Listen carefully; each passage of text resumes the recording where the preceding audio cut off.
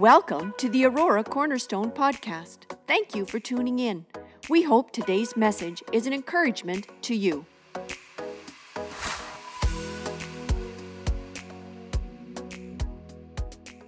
Would you turn with me in your Bibles, please? We turn to chapter 6 of Daniel. Go to the 6th chapter of Daniel. Hope you brought your Bibles. We're encouraging you to bring your Bibles. We want to kind of bring the Bibles back to the church again. So I know you can look it up in devices and that works, but we do encourage so you can mark it, you can write it, you can go back home, you can have pages to flip and turn. Encourage you to do that. Daniel chapter 6, we're going to be reading from that passage in just a moment. Again, welcome to all those visiting with us, and we trust that you're able to feel at home here amongst our family. A couple of weeks back, I was sharing a story of a guy by the name of Honi. He was a sage about 100 years prior to the coming of Christ. And the circle maker was the story that we shared, and it was Honi where he prayed hard when they were in a time of drought. What I didn't share was something that happened towards the end of Honi's life. I want to share that this morning to start us off. Honi, towards the end of his life, he was an old man by now. He was walking down a dirt road when he saw a man planting a carob tree. Always the inquisitive sage, Honi questioned him. "How long will it take for this tree to bear fruit?" he asked. The man replied, about 70 years. And Honi said, "Are you quite sure you will live another 70 years to enjoy its fruit?" The man said, "Perhaps not. But when I was born into this world, I found many carob trees that I enjoyed the fruit of because they had been planted by my father and my grandfather.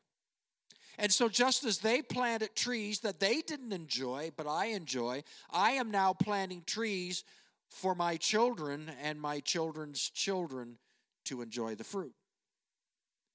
And this incident led to the insight that changed the way Honi would pray. In that moment of revelation, Honi would pray and realize that prayer is also planting. And so I wanted to use that maybe as our theme, our title today is Prayer is Planting. Prayer is planting.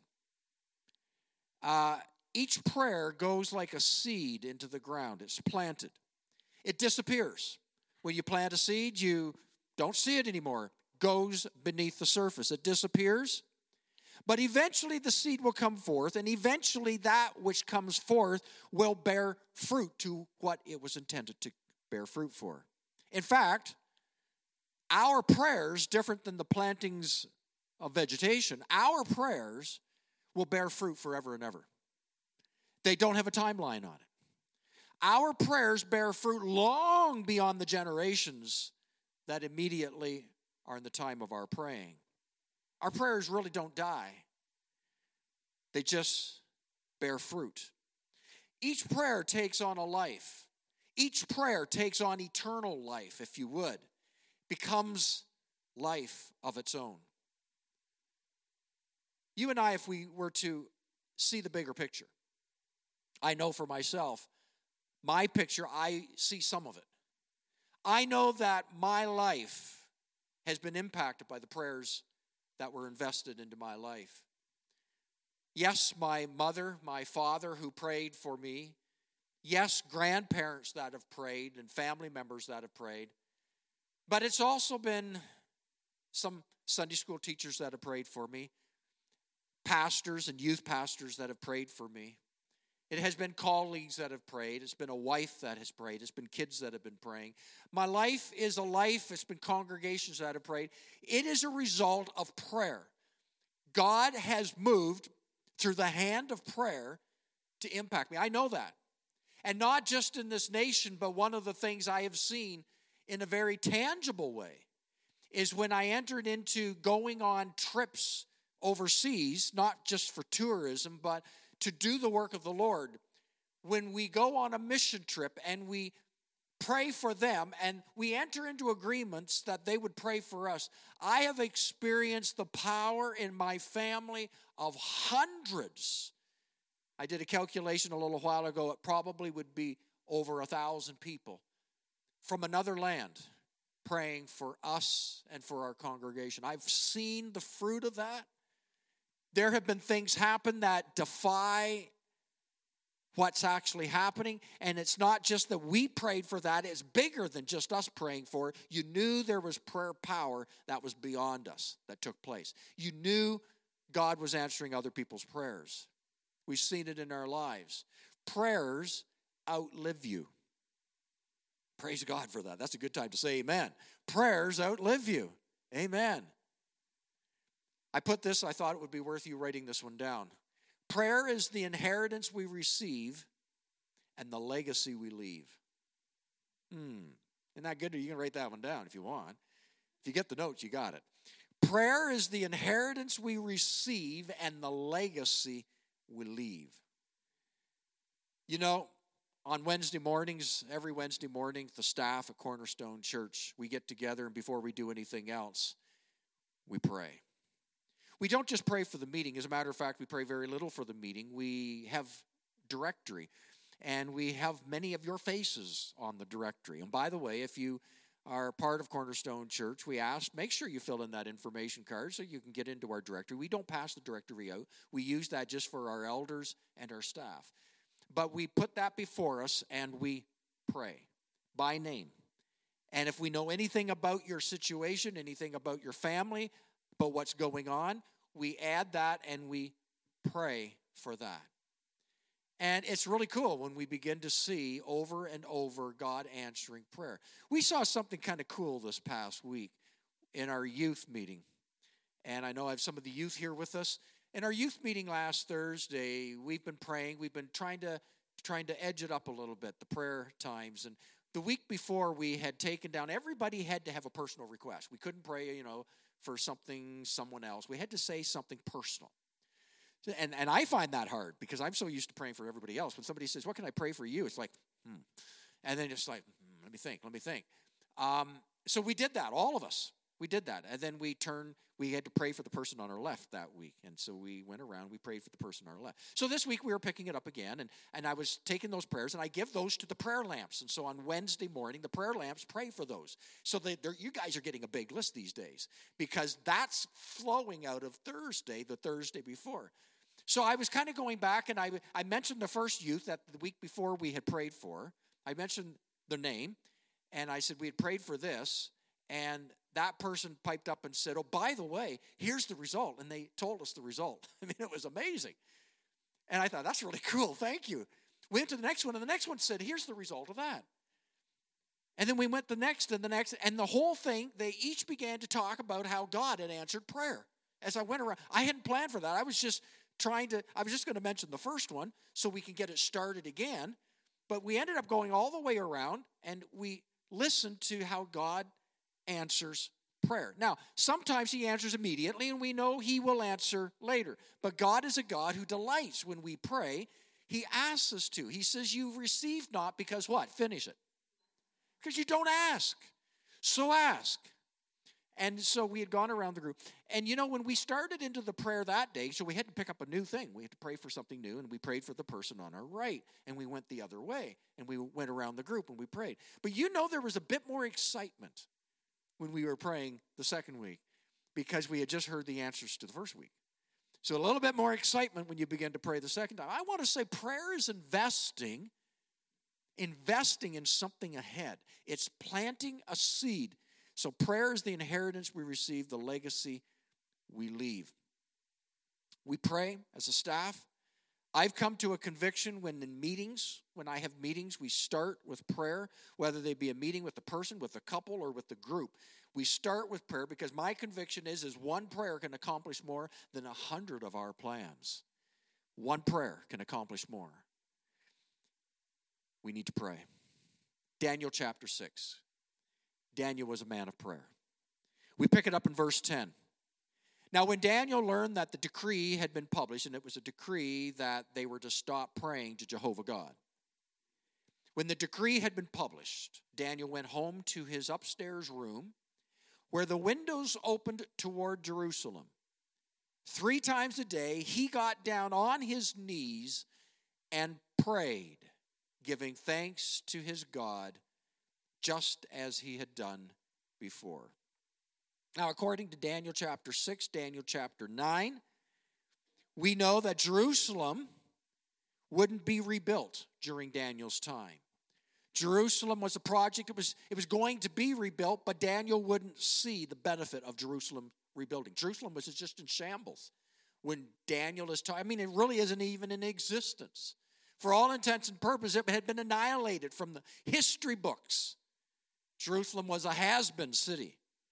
But Daniel would get down on his knees at the window and would pray, as was his routine.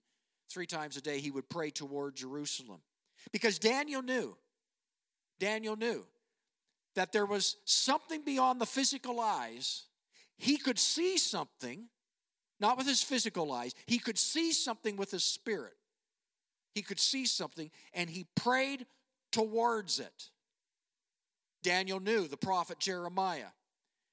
Daniel was a contemporary of Jeremiah. Jeremiah had prayed that Jerusalem would be restored 70 years after its annihilation, and Jeremiah would not live to see it. Daniel wouldn't live to see it. That was back. They would outlive a promise, outlive a prophecy. But they prayed, God, may it be fulfilled. Sometimes we just think God's going to do what he's going to do, and we have no part in it. Listen, you don't know the God of the Bible if you believe that. Because God has asked us to partner with him in the answers to what he desires to do. He says, I give you the keys. I give you the keys to the kingdom. What you pray, what you bind, what you agree upon. You release something. You release something in the spiritual realm when you in the physical realm do that. The Son of Man, who was the Son of God, had to combine that in order to accomplish the purpose that we might know God again. And so God still requires, the Son of Man still requires for us, mankind, to join in prayer, to join in agreement to see what God needs to do. We need to believe that. We need to know that prayer matters. So last week we were talking about praying hard. The week before we were talking about praying big. And today I'm talking about prayer is planting. Because we have to become convinced that, because we have to ratchet it up, I think. We have to ratchet it up. And the reason I know we have to ratchet it up is because I'm looking around, I'm going, I need to see more answers to prayer. I need to see more results to the things that we're believing in. We talk about it, but do we believe it? Last night we were praying, and 2 things we came against the enemy. We came against the enemy of discouragement. And discouragement comes in through when you've been disappointed. You've been praying for something and you're disappointed. It didn't turn out the way you thought it would. It's just seeming to get worse. And so you become discouraged, and it stalls your prayer life. And we prayed against that. We just said, okay, I repent, God, for allowing. You know, when discouragement when you open the door for discouragement, when you open that door, discouragement comes in and then sticks his big old ugly foot in your door and invites his friends in. And his friends, number 1 is anger. Because now you start getting angry. You get angry at God because he's not doing it. You might not say it because you're afraid what that might look like, but you are angry. You're angry at the church. You're angry at the pastor or at a Christian brother or sister. You could be angry at a spiritual mentor or coach. There's anger. Anger comes on in when discouragement is there. Fear comes in too. Fear's quite readily to go inside your house and causing you, here's what's going to happen. Here's what's going to happen. Oh no, oh no, oh no, oh no. So you're not sleeping well. You're fretting. Guess what? Who's in your house? Guarantee it's not God. It's fear. You've let fear in. And you've also let control in. Control is quite willing to get in there. Control wants to manipulate things now. Instead of trusting God, you're trying to manipulate circumstances. And it doesn't work out well. So we need to repent of that. The second thing we talked about was discouragement, but we also talked about delay. And what will stall your prayers is when prayers have been delayed. When they've been delayed. And we get weary in doing good. And so we quit, or we slow down. We step back.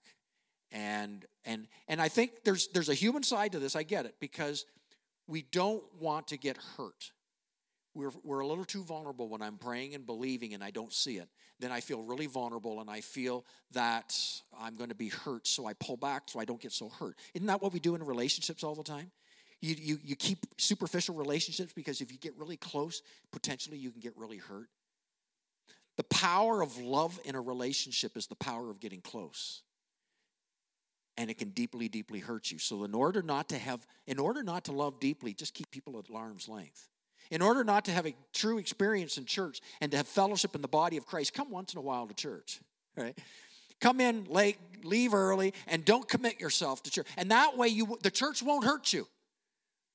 But I guarantee you the church won't be a partner when you're going through situations and you need somebody to stand with you, somebody to help carry your burden, somebody to be there. You know, if you're going to love deep, you're going to get hurt deep, but it's okay. Because God will heal the hurt and you can continue to love deep. Hey, man, anybody want to agree with that? Listen, you got to step out and you got to risk it. It requires risk. If you're going to play it safe, the whole game's safe, you will never come into deep fellowship. There's an expression I was using last night. God, my desire is I want to climb higher in you. And in order to climb higher in you, I got to climb over the difficulties to get higher in you. It's the difficulties that are going to get me there. If you're looking for the great by and by and the sweetness of the Lord, it's many of the difficulties that you got to press through, be vulnerable, risk it, and be hurt and wounded in the process of finding there is God. He is in the midst of the difficulty. And I press deeper into his spirit. If things are getting bad, I go to church more. If things are getting more difficult, I pray more. When things are becoming more tedious in the home, I bring in my friends and say, would you stand with my home in prayer with me? Instead of going quietly and licking your wounds. Church, the enemy loves when you just go off our own way. And so discouragement and delays put a pause, and then we look around and we say, oh, well, I guess we just, we have to keep pressing through until the end. Well, we do have to keep pressing through, but God hasn't meant for that to make it to the end as one who is surviving. But I really believe God wants you to get to the end triumphant in the things of the Lord. And so when we are planting, we've talked about praying big, we talked about praying hard, but now planting the seeds of prayer. What amazing example Daniel is of somebody who knew that wasn't going to be in his day, but he was going to believe it, and he was going to press through, not with a half heart, but with everything in him. He was going to press through for what God... Daniel was thinking not in terms of a few years or a few decades. He wasn't even thinking in terms of a few centuries. He was thinking millennial. If you continue to read the book of Daniel, we don't have time today. If you continue to read, it's one of the best prophetic books there is on end times. You read towards the end of Daniel. Daniel wasn't praying for a few years ahead. He was praying for millennials ahead. Now, he didn't know it was going to be millennials. But he was praying for millennials. His prayers, Daniel's prophecies, were the seeds of your and my salvation today. They planted the seeds of salvation. We are reaping the blessings, and they continue to be seeds to the first and second coming of Christ. His prayers speak of the tribulation. His prayers speak of the return of the Lord. When the final bell is called, his prayers spoke into that when Daniel began to pray. So when Daniel went up and he faced Jerusalem, he was doing all that. That's not an innocent moment. It's a strategic moment that began to change the paradigms of future decades in history. And Daniel just kept on praying. He prayed big. He prayed hard. He's thinking long term. He wasn't looking to Babylon just for restoration. He was thinking it's long term. Daniel knew his prayers would not be in his lifetime. He prayed, though, with a sense of urgency. Urgency. So when we pray against sickness, we pray with that same sense of urgency. But what that's going to do for the next 10 years, maybe 50 years, 100 years. It's not just now. It's not just a quick release. It's not a relief from pain. It's not to give another year or 2 or 5 or 10. It's bigger than that. We pray, we're planting something beyond that. We pray for our children. We mark our children in prayer. It's not just that they come to Jesus so that we can all share Jesus together. It's marking generations that we have no idea. It's marking people going into the ministry that we had no idea. It's marking those who are going to be evangelists and pastors and prophets and apostles who will go out and do the work of missionary work. We have no idea the things that are released. We just want families saved. We want them to make it to heaven. But what begins to set in motion is way beyond the things that we could even begin to imagine. So keep praying. Keep marking your prayers. Keep marking your prayers. We live in a culture, I put this down for you to have, we live in a culture that overvalues 15 minutes of fame and undervalues lifelong faithfulness. And we got to reverse that a bit here as believers in Jesus. So I want to share 3 things. Here we go. If we're going to plant through our prayers, number 1, it's going to probably require some sleepless nights. Some sleepless nights. You know, I was thinking, if you go a little bit later in this chapter, because Daniel did this prayer, he got thrown into the lion's den. Into the lion's den, the lions are big, ugly, and hungry. Lions are one of the most feared predators of the day. Today, I've seen a lion in a zoo. That's about as close as I want, as close as I've been. There are countries where lions are still feared, but for the most part, we have guns, we have bow and arrows, we have stuff to deal with them if that's a threat. But back then, the lions were the predators. The lions took out families. They took out villages. The lions took out your children. And so lions were feared. And when you throw it in a lion's den, I mean, that was a nasty moment for most people. He's thrown into the lion's den, and I have to think it probably was one of the longest nights in Daniel's life. I know I've seen stories where, God closed the mouths of the lions, and Daniel and the lions are sleeping, nestled into each other. I honestly don't believe that for a minute. I don't believe that for a minute. That's an artist taking their liberty. I believe Daniel was at the other end of the den at all times. And I mean, lions probably have really nasty breath too. Think about what they eat. And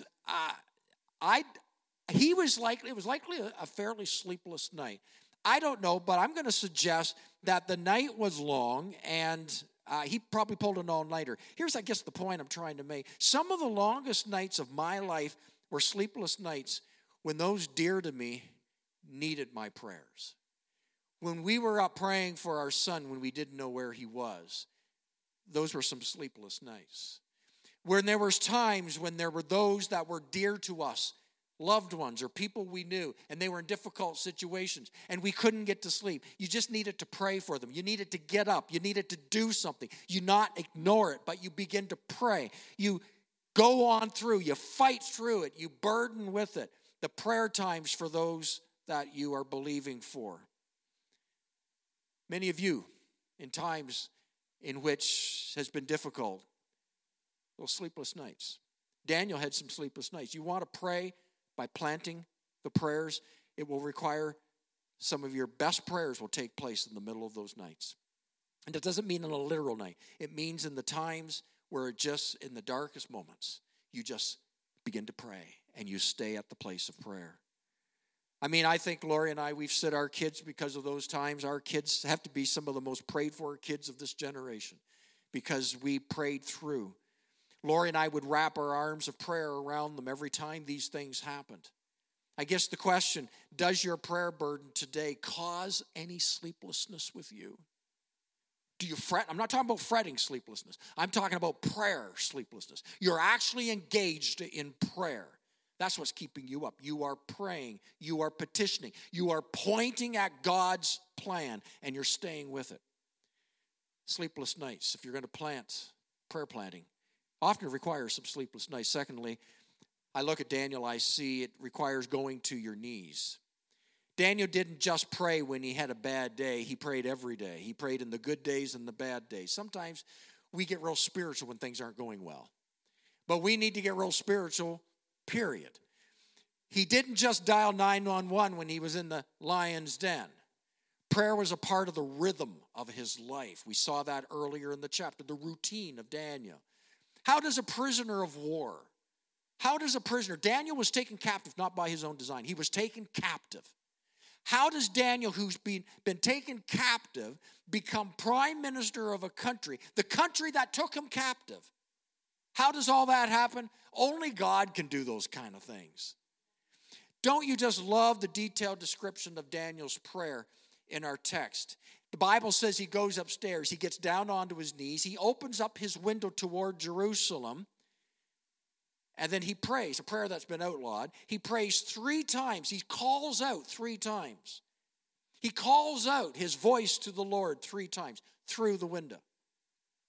Why the open window to Jerusalem to pray? I'm sure God, Daniel, think about it. You could just step back a few. You could just maybe close that. You can look through the window, Daniel. Look towards, if you want to look toward Jerusalem, close the window. Don't speak too loudly. Daniel, what good is it if you're dead? God wants you alive in order for you to continue to pray. Those would have been some of the arguments I'm sure some would give him. Daniel pointed in the direction of his fulfillment, Jerusalem. It was Daniel's way of staying focused. It was Daniel's way of keeping the dream in front and center. He had to face it. Here, listen to this. Proximity does matter. Proximity matters. It is important for what that is. Write it down. It's important to face in the direction of it. It's important when we lay hands. It's proximity matters. Daniel faced toward the promise. He looked. What's he doing? He's visually marking the promise. He's marking it. Beloved, there's something about that. There's something about marking it. There's something about when you go to the place of prayer, you begin to mark that promise. You begin to look toward that promise. You begin to believe towards what God is doing and he's going to do. Daniel looked towards that. It was keeping his dream front and center. Something powerful when you pray this way. Sometimes physical contact creates a spiritual conduit. A conduit. So that's why often when we did the ministries here of Cleansing Stream, when we would pray for something, we often would write it down. We would put our hands on it. We would have something tangible because it becomes a spiritual conduit. The third thing is Daniel was resolute. If we go back to verse 10, Daniel 10:10, he says, a hand touched me and set me trembling on my hands and knees. Verse 11, he said, Daniel, you who are highly esteemed, consider carefully the words I am about to speak to you, and stand up, for I have now been sent to you. And when he said this to me, I stood up trembling. Then he continued, do not be afraid, Daniel, since the first day that you set your mind to gain understanding and to humble yourself before your God, your words were heard, and I have come in response to them. Verse 13, but the prince of the Persian kingdom resisted me 21 days. Then Michael, who's the archangel, Michael, one of the chief princes, came to help me because I was detained there with the king of Persia. Now I have come to explain to you what will happen to you, to your people in the future, for the vision concerns a time yet to come. Daniel's prayers were heard before the words even passed up through his vocal cords and through the lips. It wouldn't be till the 21st day that he saw the breakthrough, but it had already been set in motion. What if Daniel had quit? What if Daniel had quit any time in between? Pick a day. I guess a question sometimes we've had is, when did the breakthrough actually happen for Daniel? Was it the moment he started to pray? Was it the moment that he prayed through and experienced that angelic breakthrough on day 21? Or perhaps the answer is both. Perhaps at the Genesis, something happened, began, and continued through to the Revelation. Daniel chapter 10, verse 12, it says, since the first day that you set your mind, your words were heard, and I have come in response to them. Here you see the prayers long been activated. Victory has already been won, yet you've not yet seen the results. Victory's already in place. It's just waiting for the results. It's just like the miracle going around Jericho we talked of a couple of weeks ago. The miracle had begun when they had begun to start to go around Jericho. It's already in the making. When you begin to pray, the miracle's already in the making. It's already in the making. You just stay with it. Stay with it. Stay with it. Keep stimulating it. Keep massaging it. Keep marinating it. Keep going. Keep going. Keep going. Stay with it. It's not a lack of faith. You are marking it. You are marking it. You are convinced that God is going to do it, and so you're staying with it until you see the result of what God wants to do. We see that truth, the story I told a couple of weeks ago with Moses. It was declaring that God would provide meat in the middle of a nowhere. No, Moses had no idea how God was going to supply enough food for all these people. And yet Moses did the one thing he was asked to do. He got up and told the people, here's what God's going to do. That's all Moses was to do. Here's what God's going to do. He's going to give you some meat, guys. He simply tells them the word of the Lord. Be faithful to the word. It will come. But it began when he released it. What about Elijah? We talked of that, where Elijah was on his knees, and it's going to rain. And the servant says, I see nothing. Elijah says, go back and take another look. Look out over the sea. Look again. Well, I see nothing. Well, go back. Keep looking. And over, seventh time, I think I see a cloud over there. Elijah said, you better get up and start running, because now's the fulfillment. It happened back when they began to pray, but you stayed with it. You marked it. You kept your eyes focused on what it was that God had stirred your heart towards. For Daniel, it was traced back to the one resolution back in chapter 1, verse 8, where it says, Daniel resolved not to defile himself with the royal food and wine. And I wonder if at the end of the book of Daniel would ever look back on his life and wonder how God took him from being that point in chapter 1 all the way to the end of making him prime minister of that nation. How God could ever have brought that into place. Who could have guessed? He was resolved to be faithful. Sleepless nights. When you're stirred, get up and start praying. On your knees and face the promise. Have you quit facing the promise? Face the promise. Face the promise. Mark it out. Face it. And be resolute. Be resolute before God. Neil Armstrong died August 25th, 2012, at the age of 82. It was July 16th, 1969, that he climbed aboard Apollo 11 on Launch Pad 39A at the Kennedy Space Center. How many here remember that day? Okay, some of you. The multi-stage rocket weighed 102,907 pounds. It carried a payload of 5,625,000 pounds of propellant. At takeoff, 5 engines would produce. Did you hear about the rocket that just went out of Texas? They've been trying to send it. It keeps blowing up in space, but 32 engines on that one. It's just, wow, 32 engines. I can't keep my engine running in my car, in my Jetta, 32 engines. Okay, let's go.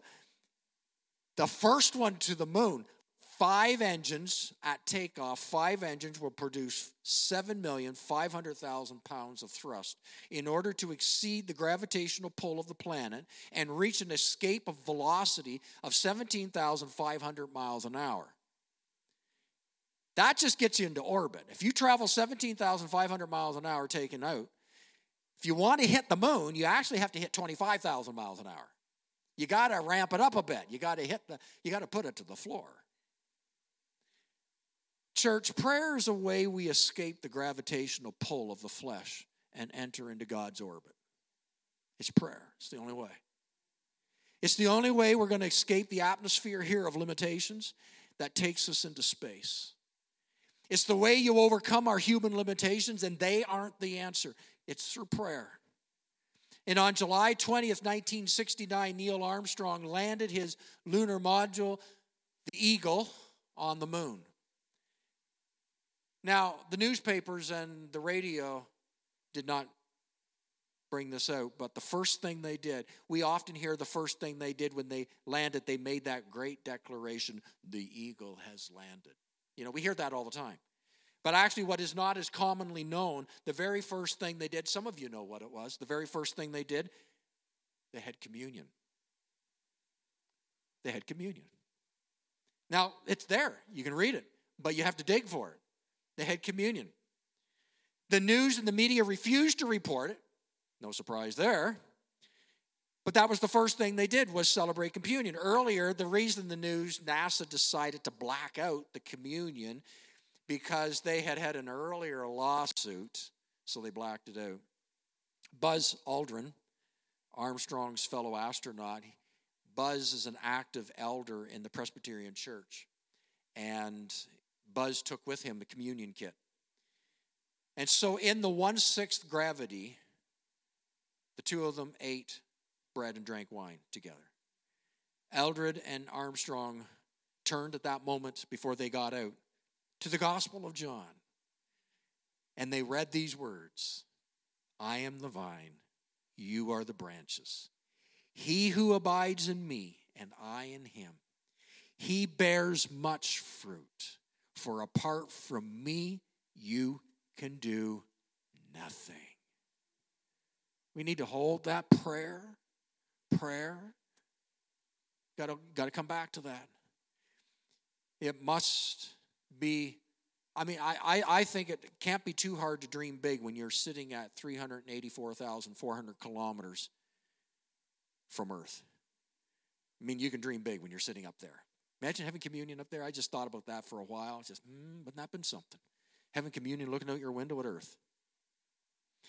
It must not be hard to pray when you're traveling at 25,000 miles an hour through space. Man, I'd be praying. And it was here that they spoke in terms of planting the seed, knowing that it would come to fruitfulness long after you're gone. It would bear fruit. It would bear fruit. He was resolved to be faithful to God. Sleepless nights, face your prayers, be resolute, be faithful.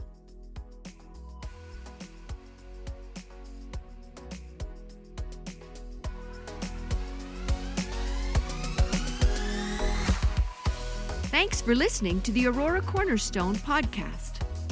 Remember to subscribe. For more information about our church and our ministries, visit auroracornerstone.ca.